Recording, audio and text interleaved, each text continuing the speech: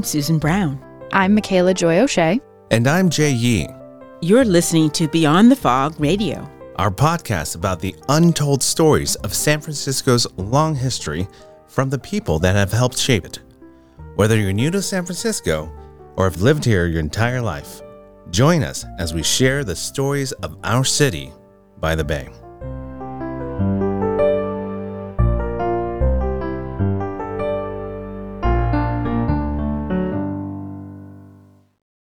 Have either of you had kale chips? Yes, I've had kale chips. Do you like kale chips? I love kale chips. Are you kidding? I love kale chips. I mean... And they're crunchy, like something terrible, but only it's really good. Crunchy. Salty. And cheesy. It's that cheesy stuff that gets me. I'm like, what is this good stuff? Exactly. Mm-hmm. And I don't feel so bad that I'm eating a whole bunch of dehydrated kale that's crunchy and cheesy. It's amazing.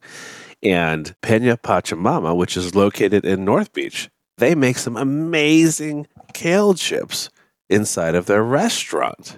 Have you ever been to Peña Pachamama? I mean, I've walked past it from Chinatown to North Beach in my 20s. I would walk past it on my way to the, let's call it the watering hole. And I'm expecting, a smooth, sensible transition from Chinatown to Italian establishments. And then there's Peña Pachamama, organic South American cuisine. And you would think you're in the Mission. Right? That's what I thought when we had the address to go to the interview. Right. I was like, wait, why are we going to North Beach? Are we going to the Mission today? What? I don't understand. Yeah. The first time I went to Peña Pachamama was probably 20 years ago when I first moved home from New York. And I think my father was having an event there. And my friend David Latimer and I walked in. And you think that you're going from another time. This is like a mixture of a speakeasy in South America. Now we know that there's a reason why. Super special. Yeah, and as we did more research, the interior was just like, whoa, performing space, costumes, bright colors. Beautiful bright colors. I mean, for anyone who hasn't been, they should absolutely go. Absolutely. I agree.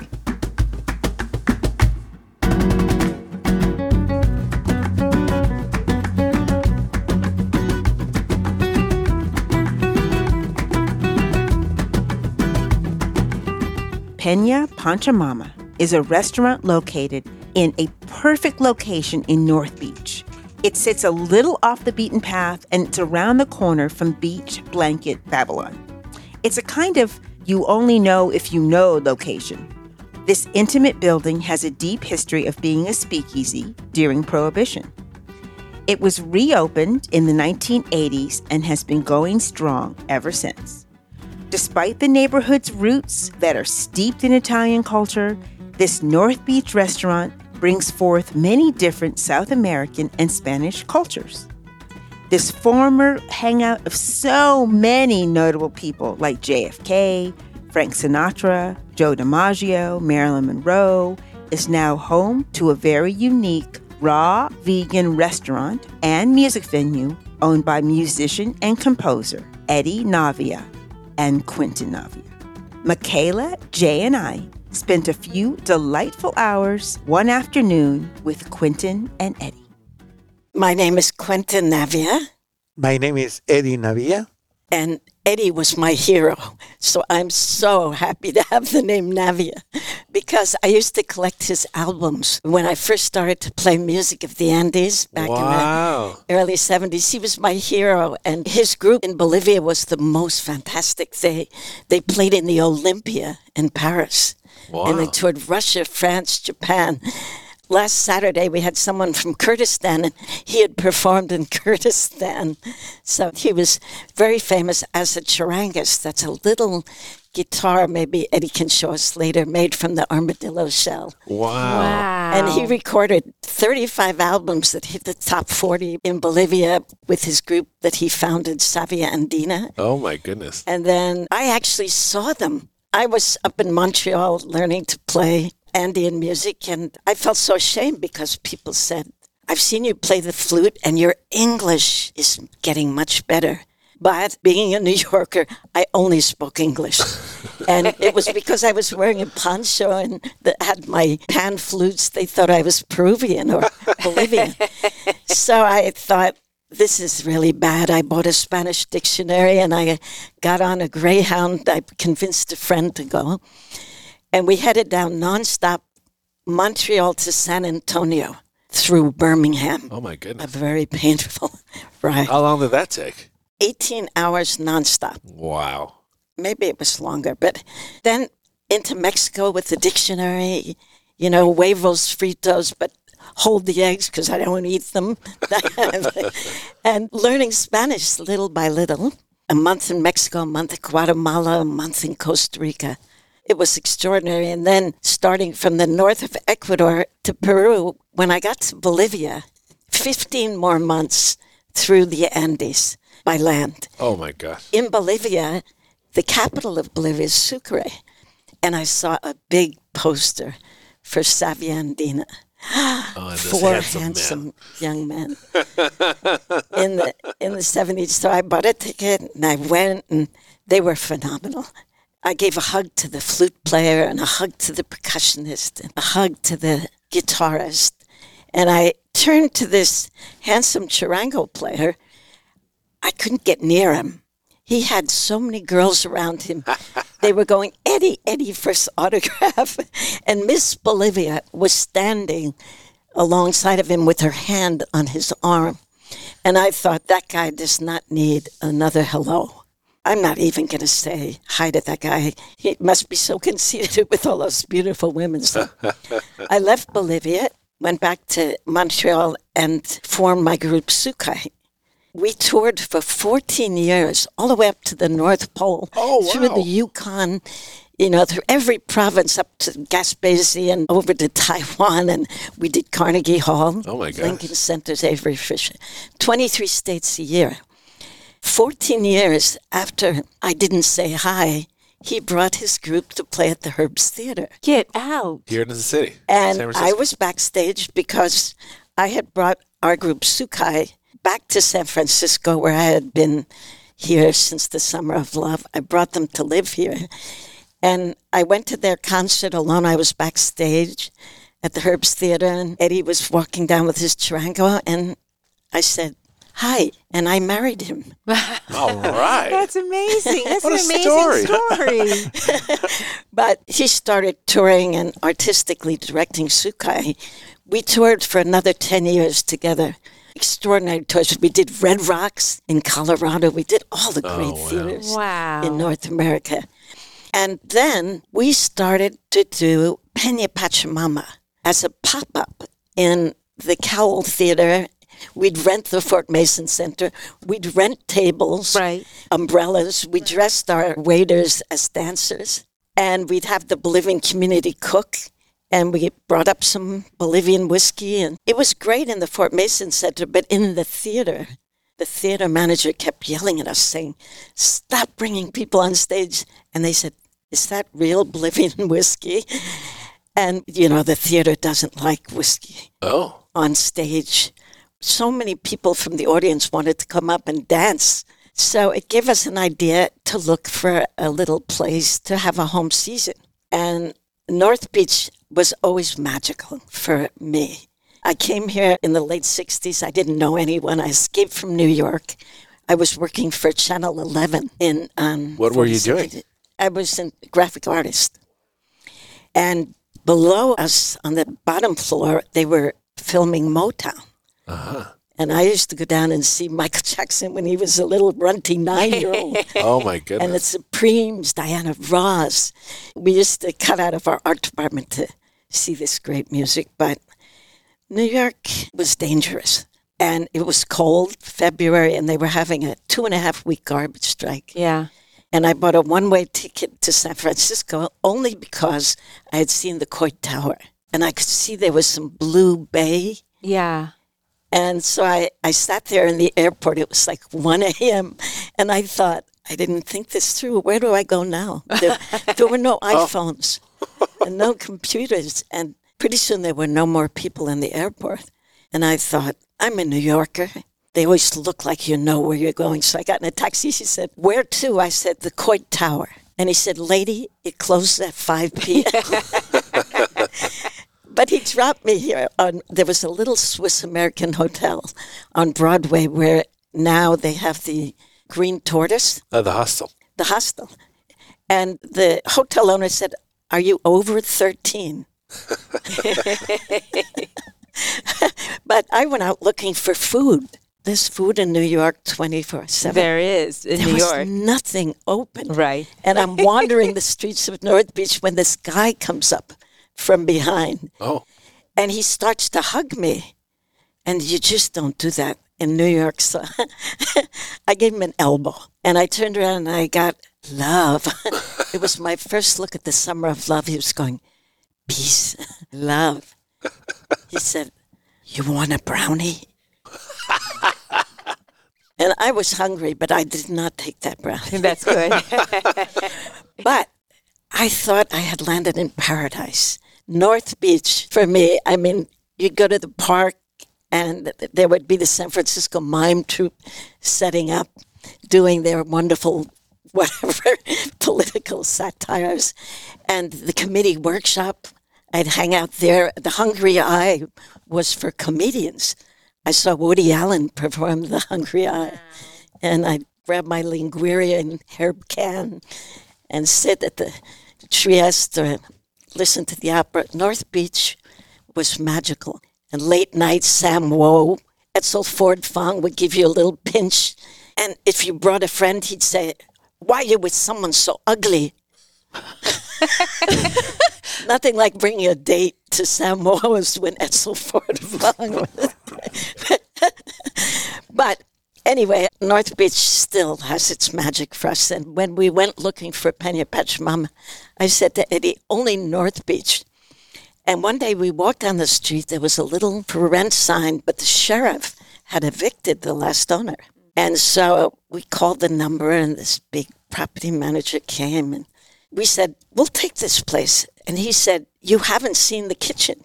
And we said, oh, that's okay. We didn't want to see the kitchen.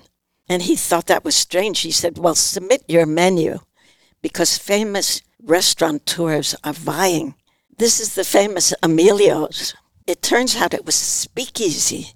This was San Francisco's notorious speakeasy. Really? This area used to be the Latin Quarter before the Italians came in the 1870s. When Prohibition hit, all the Italian restaurants went out of business. So 4 restaurateurs came together to open the speakeasy to survive. That was the second floor speakeasy, and it had a secret entrance to the bar, and there are light, tight wooden doors on the bar. You can close, can't see a crack of light. And it was never busted because they went to the same church as the chief of police. Perfect. The Peter Paul Church here. Peter Paul. So 1933, they said, now we're legit.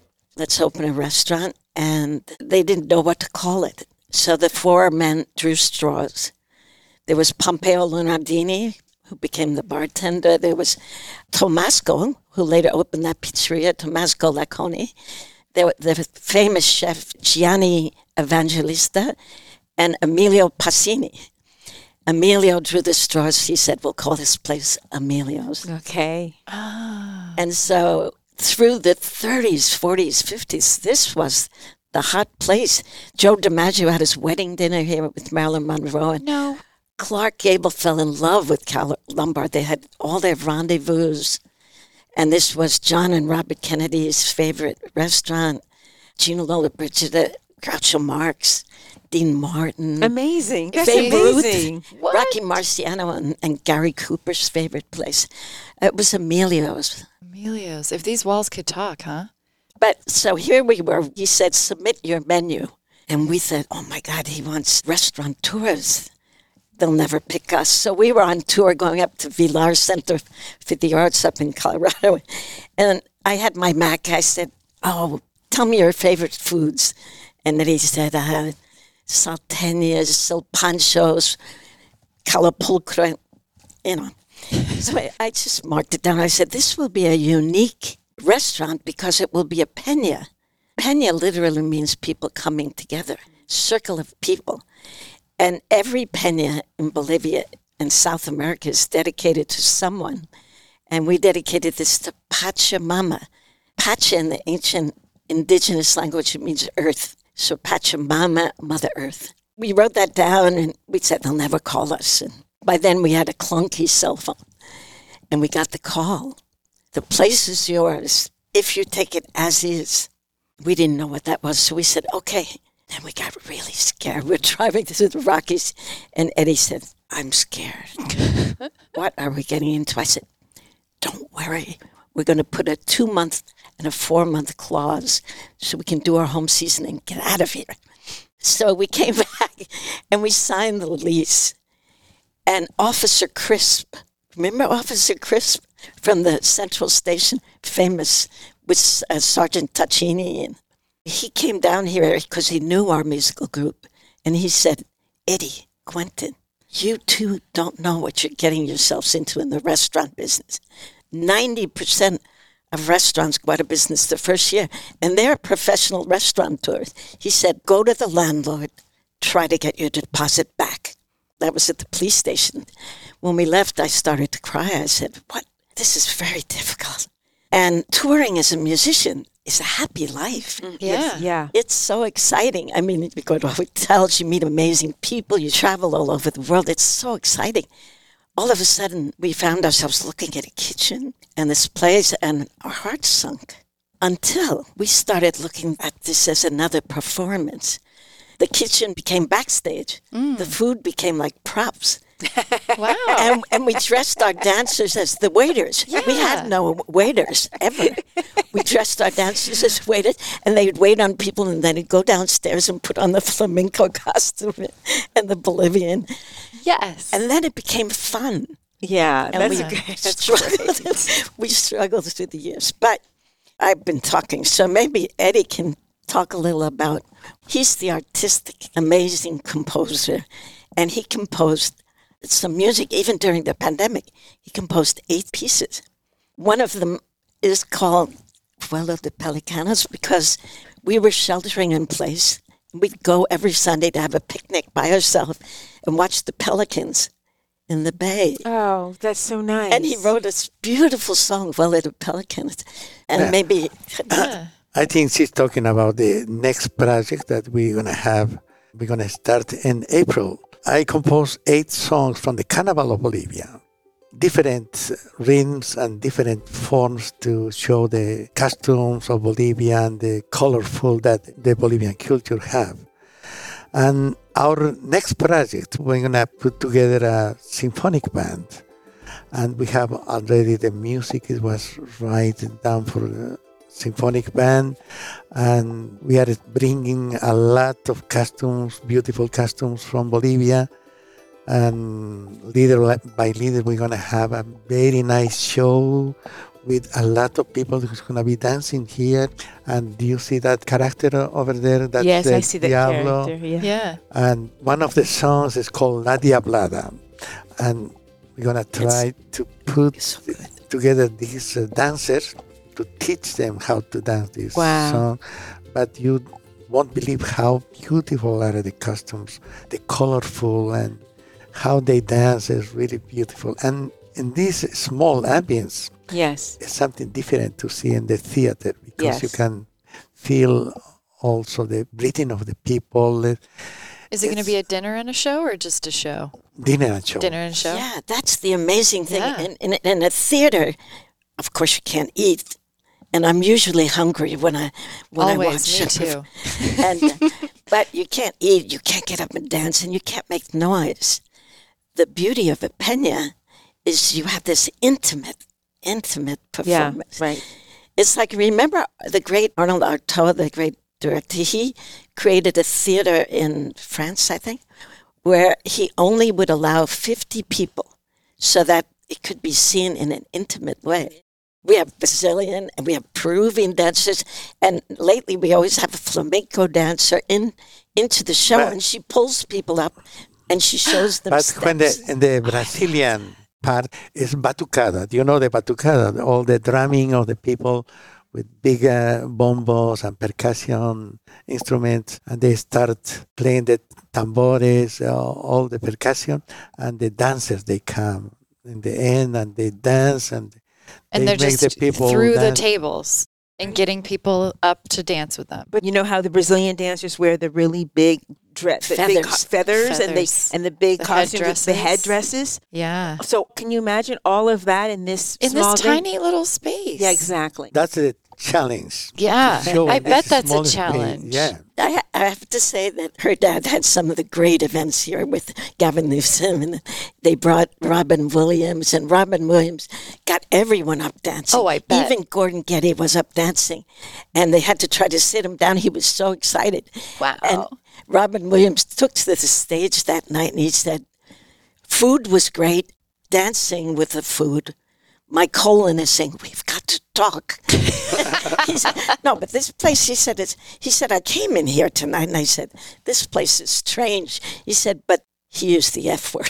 Amazing. He said, this is the kind of place that could make even the Amish dance. He said, I see them in the car in Amish saying, Ezekiel, we are going to this place.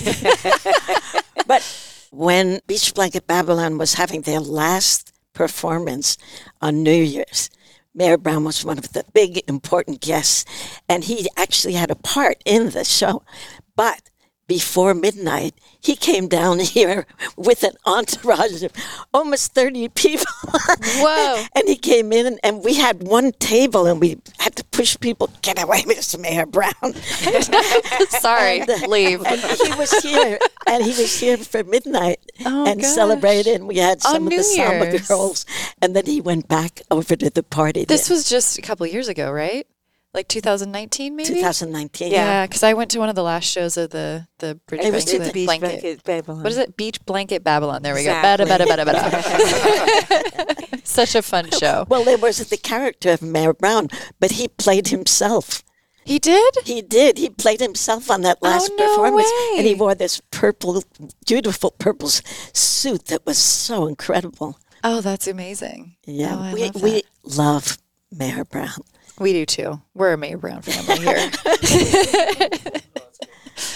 So I feel like you've brought Bolivian culture to San Francisco is kind of what In I'm... the beginning, yes, Yeah. it was just Bolivian. But after we passing a lot of years, we started to bring all Peruvian, Ecuadorian, Brazilian, Cuban. Cuban. great a lot Fito of Cuban, Reynoso. Yeah. flamenco. We have flamenco every Saturday, 5:30. And flamenco, as I know it, is Spanish. Is there a different flamenco? Yeah, Spanish. Yeah, Okay, so there's the Spanish. the Spanish flamenco. Okay. Yeah.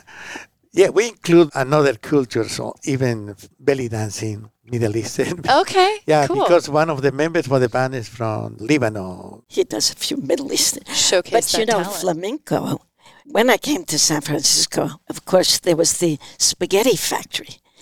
Endless spaghetti, as much as you could eat with garlic bread. And then you Yum. went down into the cave where great flamenco artists, guitars, some of the flamenco greats, and their children have performed here. Oh, really? Wow, that's incredible. That's amazing. I know. So it's a generational. Yeah. What's funny, what I didn't mention when I was in San Francisco in the late 60s, and I didn't know what I was going to do in life, I saw this little post in a coffee house saying ACT offering free scholarship to their student theater, and you had to audition. I'm not an actor, but I memorized some things, and I went in and I auditioned, and I got the scholarship. Oh, you way. did. At ACT. I did Charlotte Corday and Murat Saad, and then I had to do a Shakespeare piece. I don't think I had talent for it, but I think maybe they thought, oh, she's cute. We can improve her. She can So, learn. When I tried to do Samuel Beckett, Waiting for Godot, they thought maybe she has another talent. And William Ball, Bill Mackenzie, and Bill Bushnell, there were the three Williams back then. Yes. William Ball said, she's a graphic artist. We need her. And they set me up in an office, and they paid me a lot of money, and I used to do the theater ads. Oh, that's fantastic. Yeah. Yeah. Very exciting. This sounds like another podcast episode. It is another podcast. Can I ask you about So when you originally put the menu together, this was just like, what are your favorite foods? So when you actually put the menu together, did you get recipes like from your family, or was it just... Oh, yeah, of course. Tell me about that. My Tell whole us. family, all my mom, my grandma, they were great cooks. Yeah. And my brothers and sisters are a great cook. How many brothers and sisters do you have? 7. 7. Yeah, we are a 7. Oh, wow. I have 6. It's a big family. A big family. Yeah. All very good cooks, but I am not. I was He's the a only good one. eater. A good eater. Yeah. It can either be one or the other, I feel like. I'm also a But good I have eater. to tell you that one of our most famous dishes, the empanadas de salteñas, that recipe is Eddy's family recipe from Potosi. Eddy is from the mining town of Potosi. I think the low part in his town is like 14,000 feet. Oh, my goodness. Birds don't even sing, they just cough.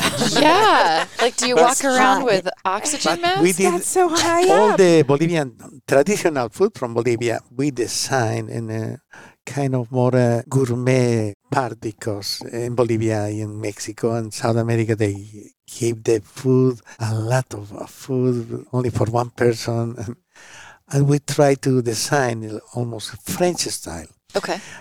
Every time Bolivians came, they were protesting because they said, what's this? It was a small portion of everything. Well, you don't tell them the important. We don't use meat here. Oh, vegetarian? We're plant-based, vegan, gluten-free, mostly gluten-free. Always? No, we began as a carnivore restaurant. And I am talking about that part of the... That part of the so restaurant. when Eddy says design, he also means that we're taking, like these empanadas. In Bolivia, they use 22 eggs, 6 cups of sugar, animal lard. They take cow feet to get the gelatin. So our challenge was how to make one as delicious, but using organic flour, organic vegetables, no lard, no eggs. No eggs. Yeah. So that's the challenge. And we came up with an incredible, you have to try them. They're so delicious. And now we do a lot of Bolivian dishes, right? Before we became a vegan restaurant and vegetarian, we were eating a lot of meat, especially me. And she loved the lamb. We had really very nice menu with fish, pork, and also meat, and everything inspired in the Bolivian food, in traditional Bolivian food. I used to eat the same thing every night. One of my favorite food is called silpancho, and also the salteña, the Bolivian empanada. But when we became vegetarian and vegan, we went to Argentine restaurant with Quentin, and I asked the asado de tira. I ate 2 plates of, and that was the last time I tried the meat.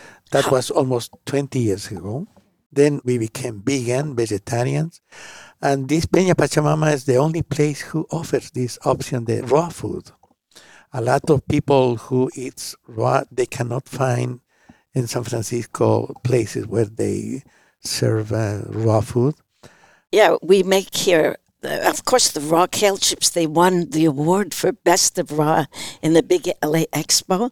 Really? It was like getting a Grammy. Wow. We got the thing was flashing. Peña Pachamama kale chips. But we make bread, sunflower flack, pumpernickel bread. And we make BLTs, but we make the bacon with fresh coconut and we season it.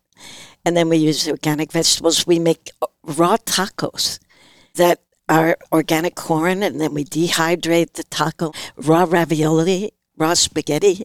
And we make the best raw desserts, like chocolate fudge pecan brownie. No sugar, just sweetened with dates. And then we make chocolate mousse with... That's easy to bring. I can bring a small... I think there's kale Really? chips. Did he Yeah, bring yeah, some I'm gonna- kale chips? What? Are we getting food right now? You should try the kale chips. I think they left some bags after us. Oh my gosh.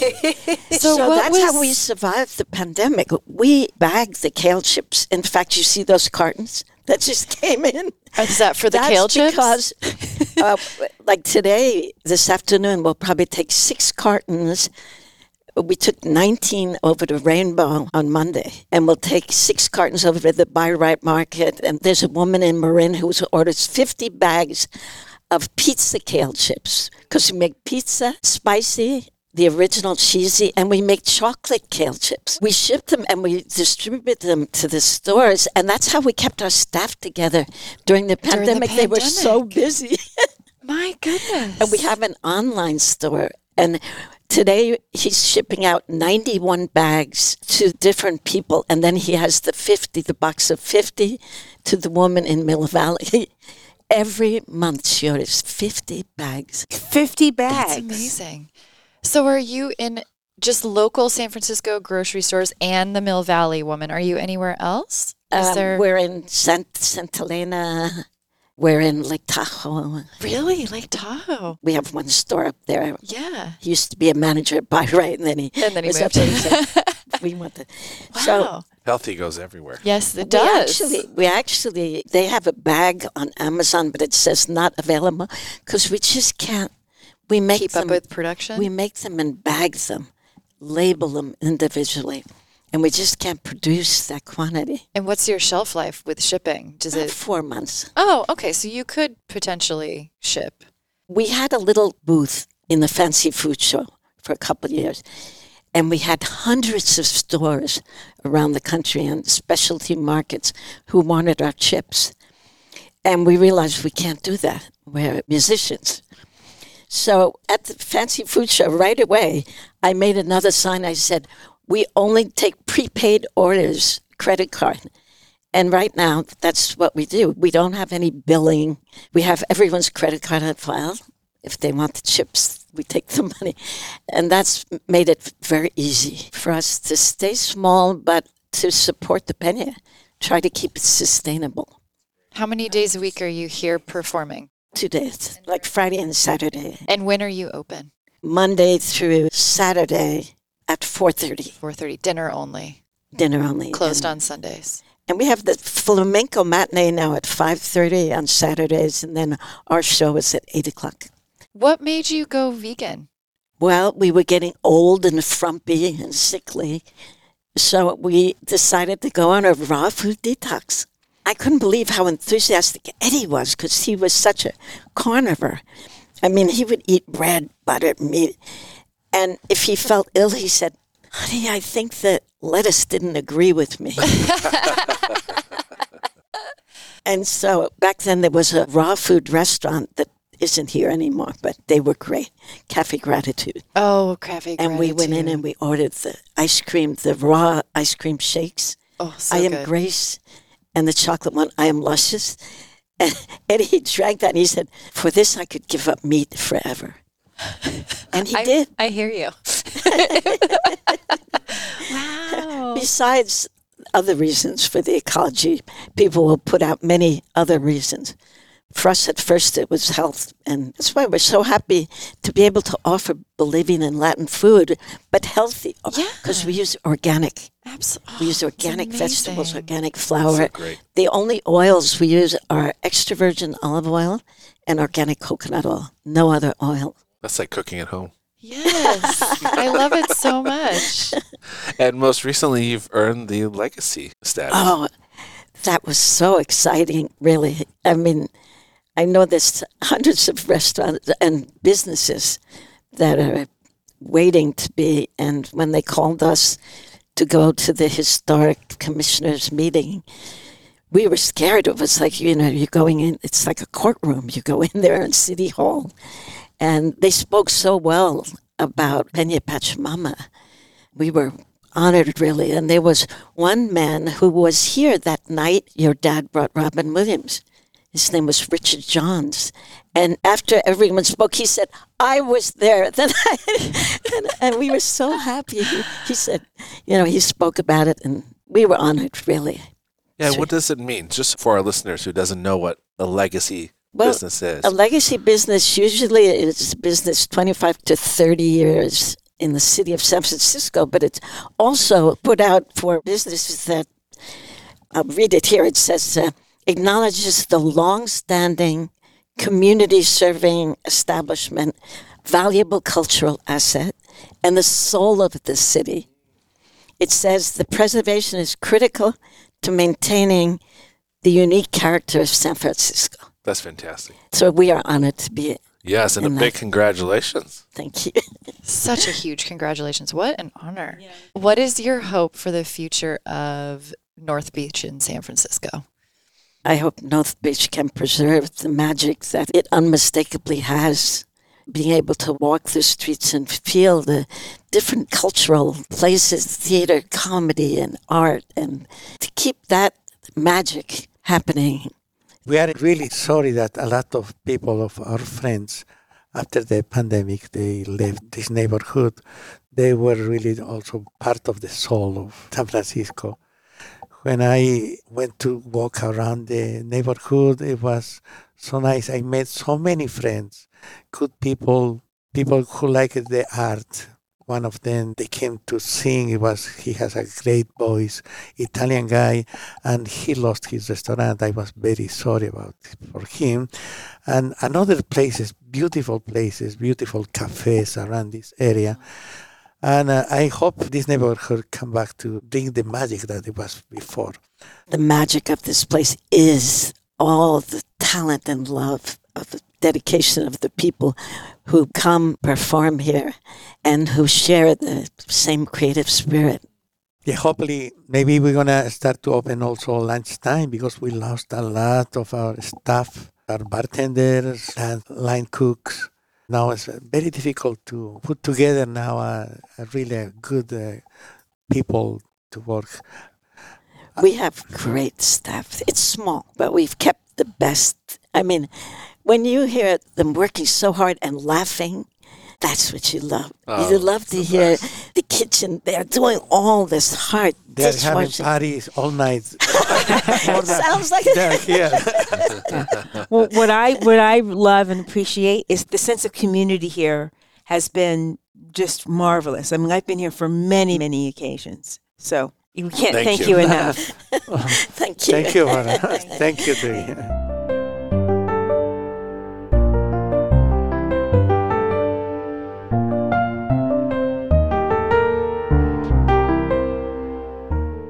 You know, I could talk about a million things from this awesome interview that we just did.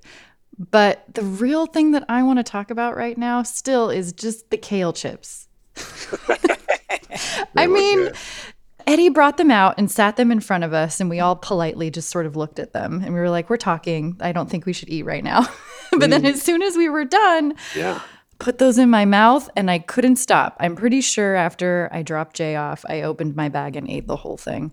I mean, they're doing some serious, amazing food over there. And I can't wait to go back because we know they're doing all the great music and performing and so many things. But yeah, being a raw vegan place, I get really excited as someone who can't have dairy. So vegan is kind of a natural place where I go. So I just love the whole kit of the two Mr. and Mrs. Navia. They were just adorable. I loved them. When we got to the restaurant, Mr. Navia was actually on a video call being interviewed in Bolivia because he's won so many awards for his music. How cool is it that two musicians and artists came together, put together some vision, and have it be delivered in the form of a restaurant? It's kind of unheard of. It's a really cool spot because it's not very big.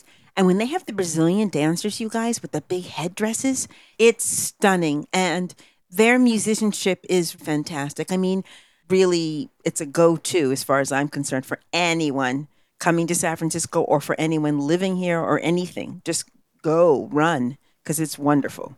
Oh, I can't wait. And you know what else I can't wait for? Our next interview. Who is that, Jay, next week? Well, Michaela, next week we continue our series, which is OGs and Young Guns. And we have a conversation with Nia McAllister and Tarita McKell, who are both award-winning poets at the Museum of the African Diaspora. I'm really excited for this one. I'm still glowing about this interview. Yes, I can't they're wait so for great. everybody to hear about it. And we also took some really fabulous photos in that gorgeous museum in front of some of the artwork. So if you'd like to see those and us, make sure you check us out on our social media at Beyond the Fog Radio. And you can find us on Apple, Google, or Spotify, or wherever you get your podcast. We'll see you next week. Take care. Bye-bye. Bye now. See ya.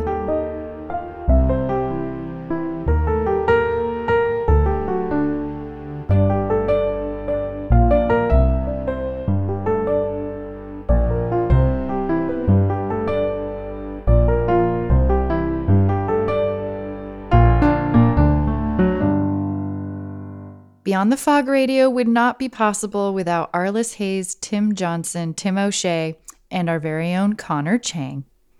And we want to thank our sponsors, Bill O'Keefe, Michael Baines, and Brenda Wright. And we want to thank our partner, San Francisco Magazine. And we'd like to give a shout out to Monique Moyer, who has been listening since the beginning. So thank you so much, Monique. Thank you, Monique. Monique, you're the best. All rights reserved, 2023.